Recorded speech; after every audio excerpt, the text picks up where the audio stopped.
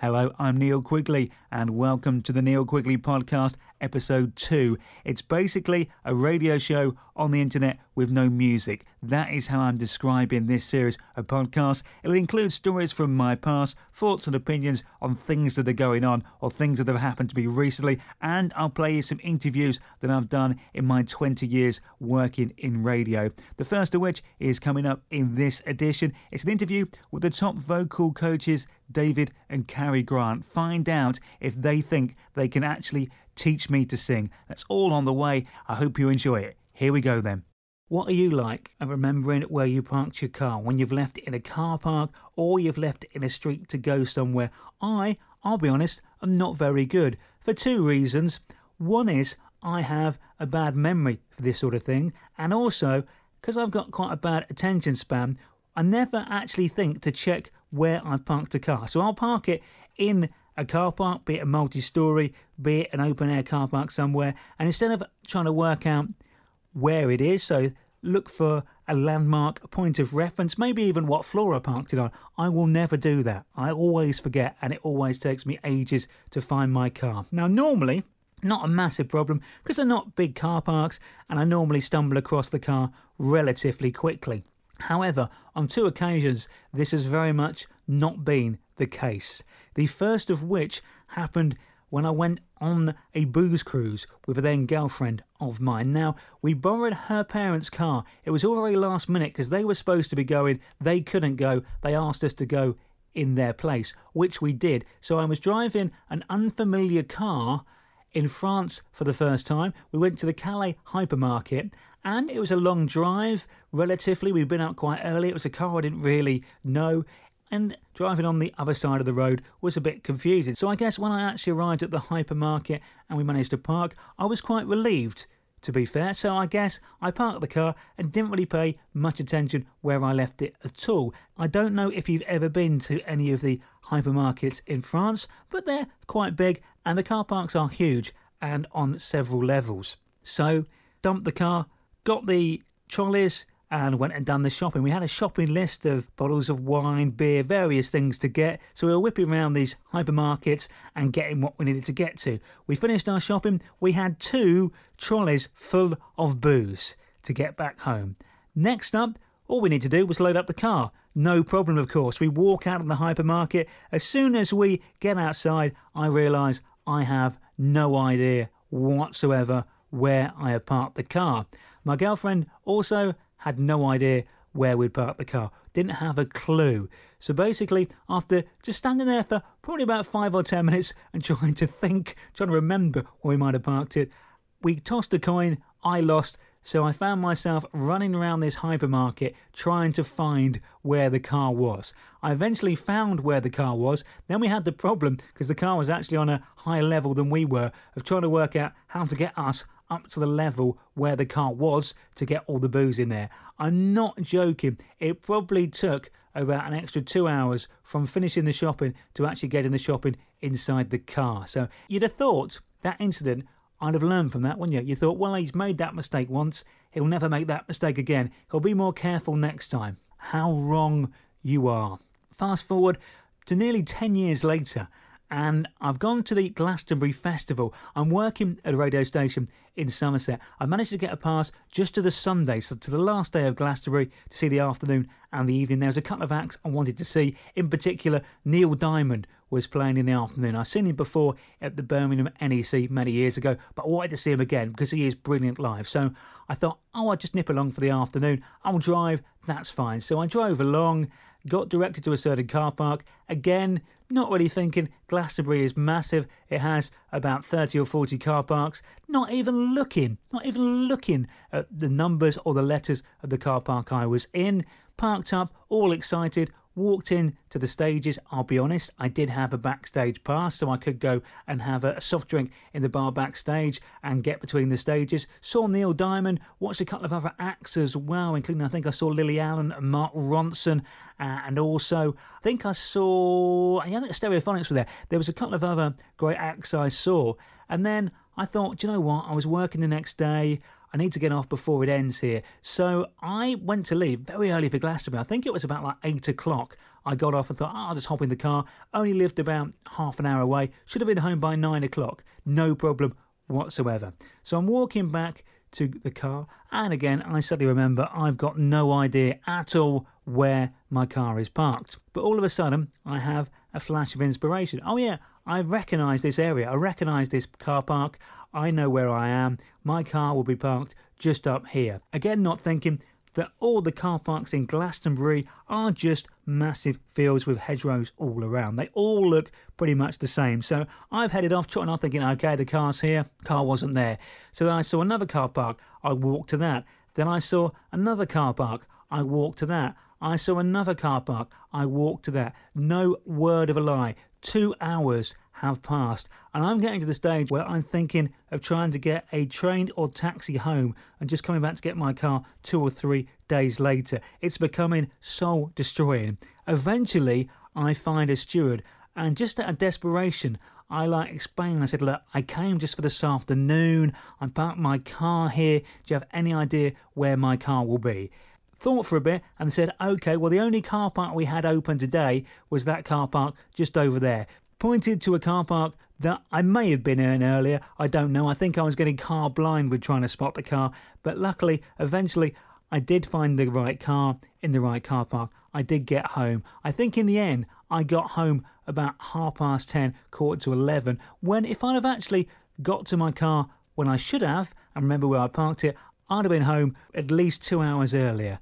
On reflection, I have learnt since then, because what I do now is, when I'm going to events such as that, or if I'm going to big hypermarkets, or if I'm going to a place I don't know, I take the train. So therefore, I've not got to park the car or try and find it in a car park later.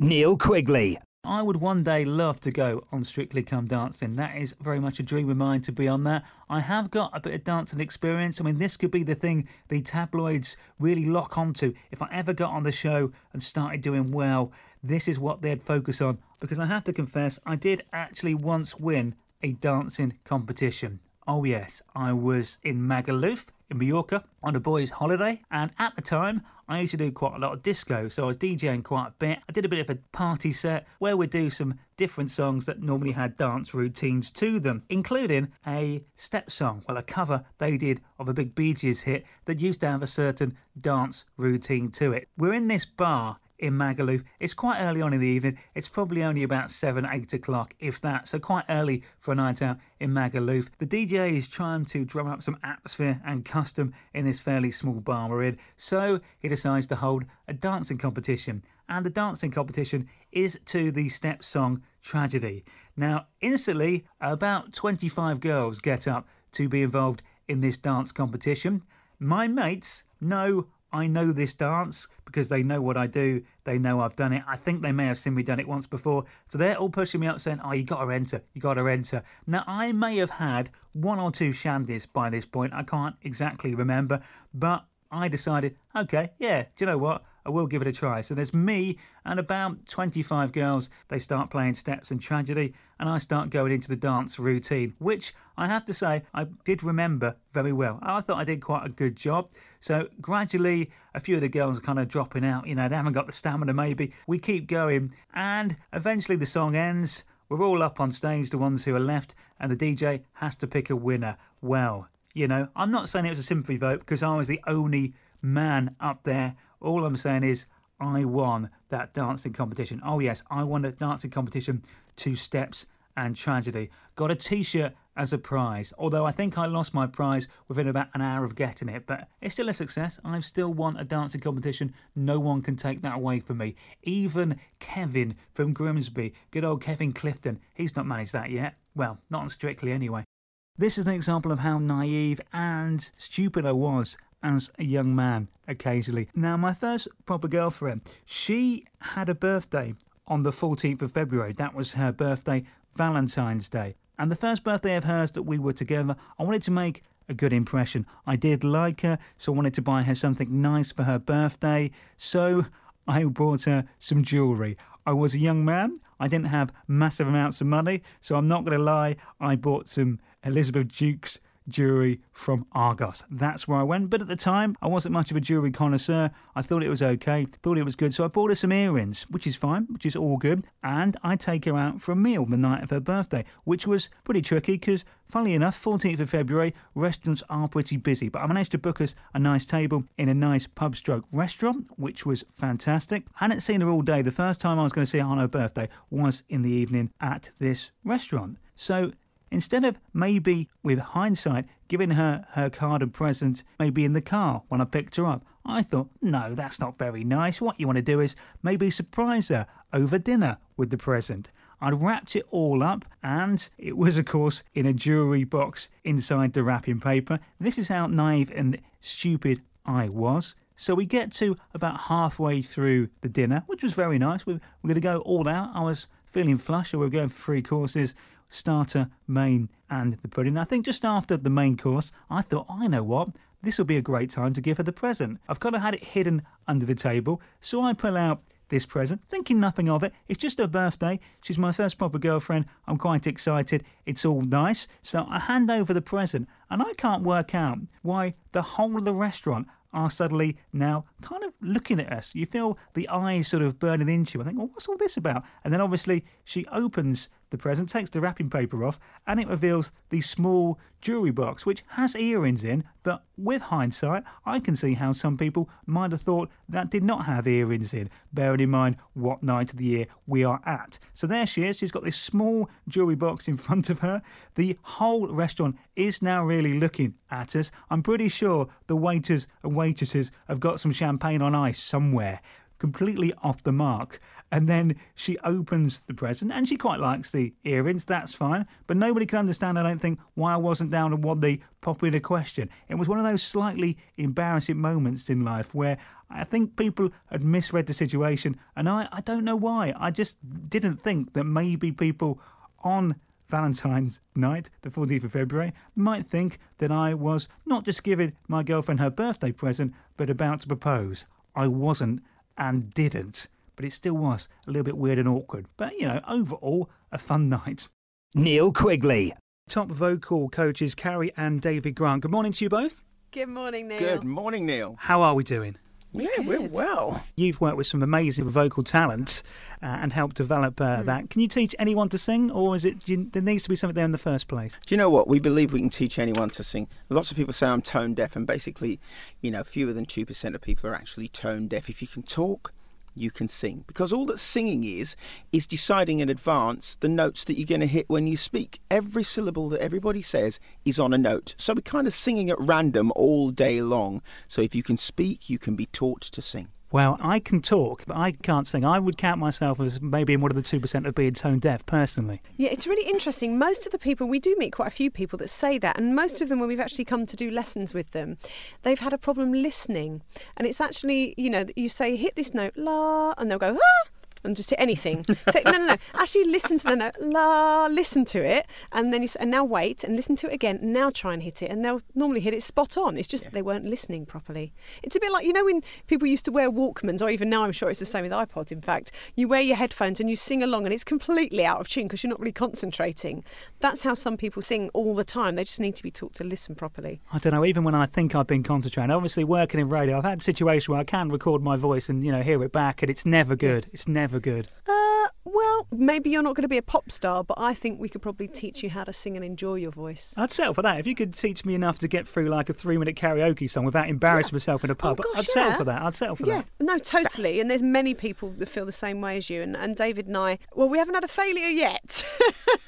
No, 15 years and we haven't had a failure yet. That's a good result. I'll stay away from you just in case. Otherwise you'll be suing us, Neil. You'll answer one of these questions but probably won't answer the other, but I'm going to ask them anyway. So here we go. Firstly, who is the most naturally sort of talented vocalist you've worked with?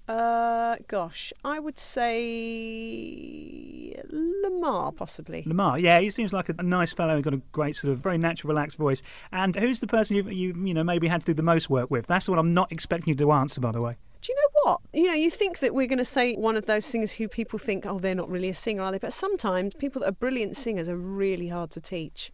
So it doesn't always follow. I'm not going to name any names. I didn't expect you to. I wouldn't have expected you to for a second, to be honest. The most work is usually people who find themselves almost impossible to teach because they're so afraid of letting go of what they already know. And sometimes they're good singers and you think, you know what, if you could just let go of what you know and learn some more, you could be a great singer. Is ego sometimes a problem with that? People not quite prepared Sometimes. to. I think sometimes, particularly once people are pop stars and then they've got to go and play Wembley and they've never sung live, for instance, there's a huge amount of weight on those people's shoulders.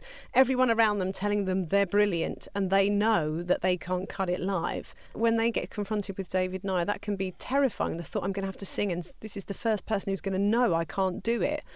David and I are always incredibly encouraging in those situations because I can't even begin to imagine how hard that is for them. So our thing is always to come believing in your artist, always come believing that they can do it. And it's amazing how often that belief is founded. 2 weeks later, you hear them singing, you think, yeah, they could do it. And they're as surprised as everybody else is around them who thought, well, actually, they can't really sing. Absolutely. So often a reluctance to change isn't based on ego, but actually quite the opposite, a lack of confidence and insecurity because they don't want to be found out. They think everybody thinks I'm good and these guys are going to know that I'm not. Brilliant. Thank you for joining us, Carrie and David Grant. Been fantastic Thanks, to talk Neil. to you. All the best. Neil Quigley. Have you ever really put your foot in it and made a massive mistake that's kind of revealed something to someone you didn't want to let them know about, or you didn't even know, or just a massive faux pas without you thinking properly? This is what I did once. Many years ago, I got invited to a house party. A friend of ours who was house sitting in Cookham invited us round for a little bit of a party. It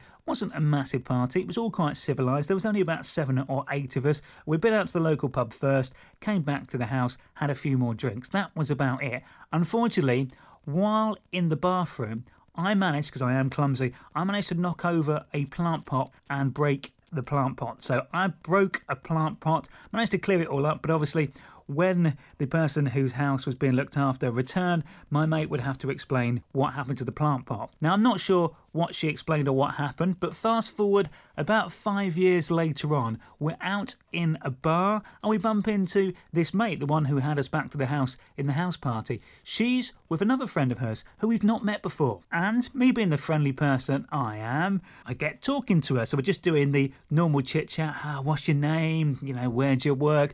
Where do you live? Oh, she lives in Cookham. Oh, Cookham. And my brain goes, Cookham? I've been to Cookham.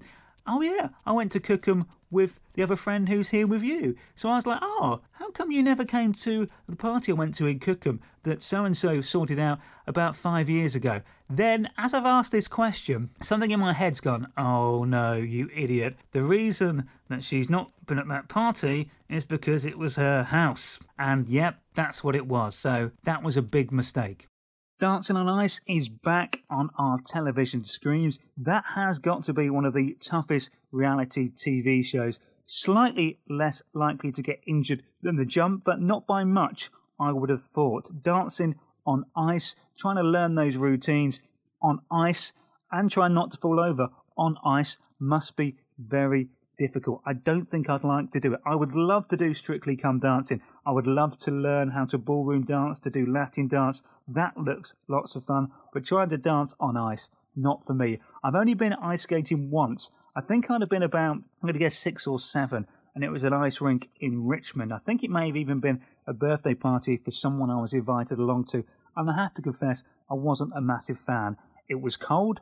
The boots, or ice skates to give them their correct term, I don't think fitted really well. And I don't know why, but I had this irrational, or maybe not even irrational, maybe rational fear that I knew I was going to fall over a lot, and I was convinced, stroke terrified, stroke worried, that someone would then skate over my fingers and cut my fingers off. That was a genuine fear I had, and I was fairly terrified the whole time I was on the ice. And I did fall over a lot, and every time I fell over, my first reaction was to try and get my hands in out the way and not leave my fingers lying around on the ice. It was terrifying. It was traumatic. I wasn't very good. I remember, I think, spending lots of time falling over. Either that or just clinging to the edge the entire time. So dancing on ice, not for me. Strictly Come Dancing, happily give that a go.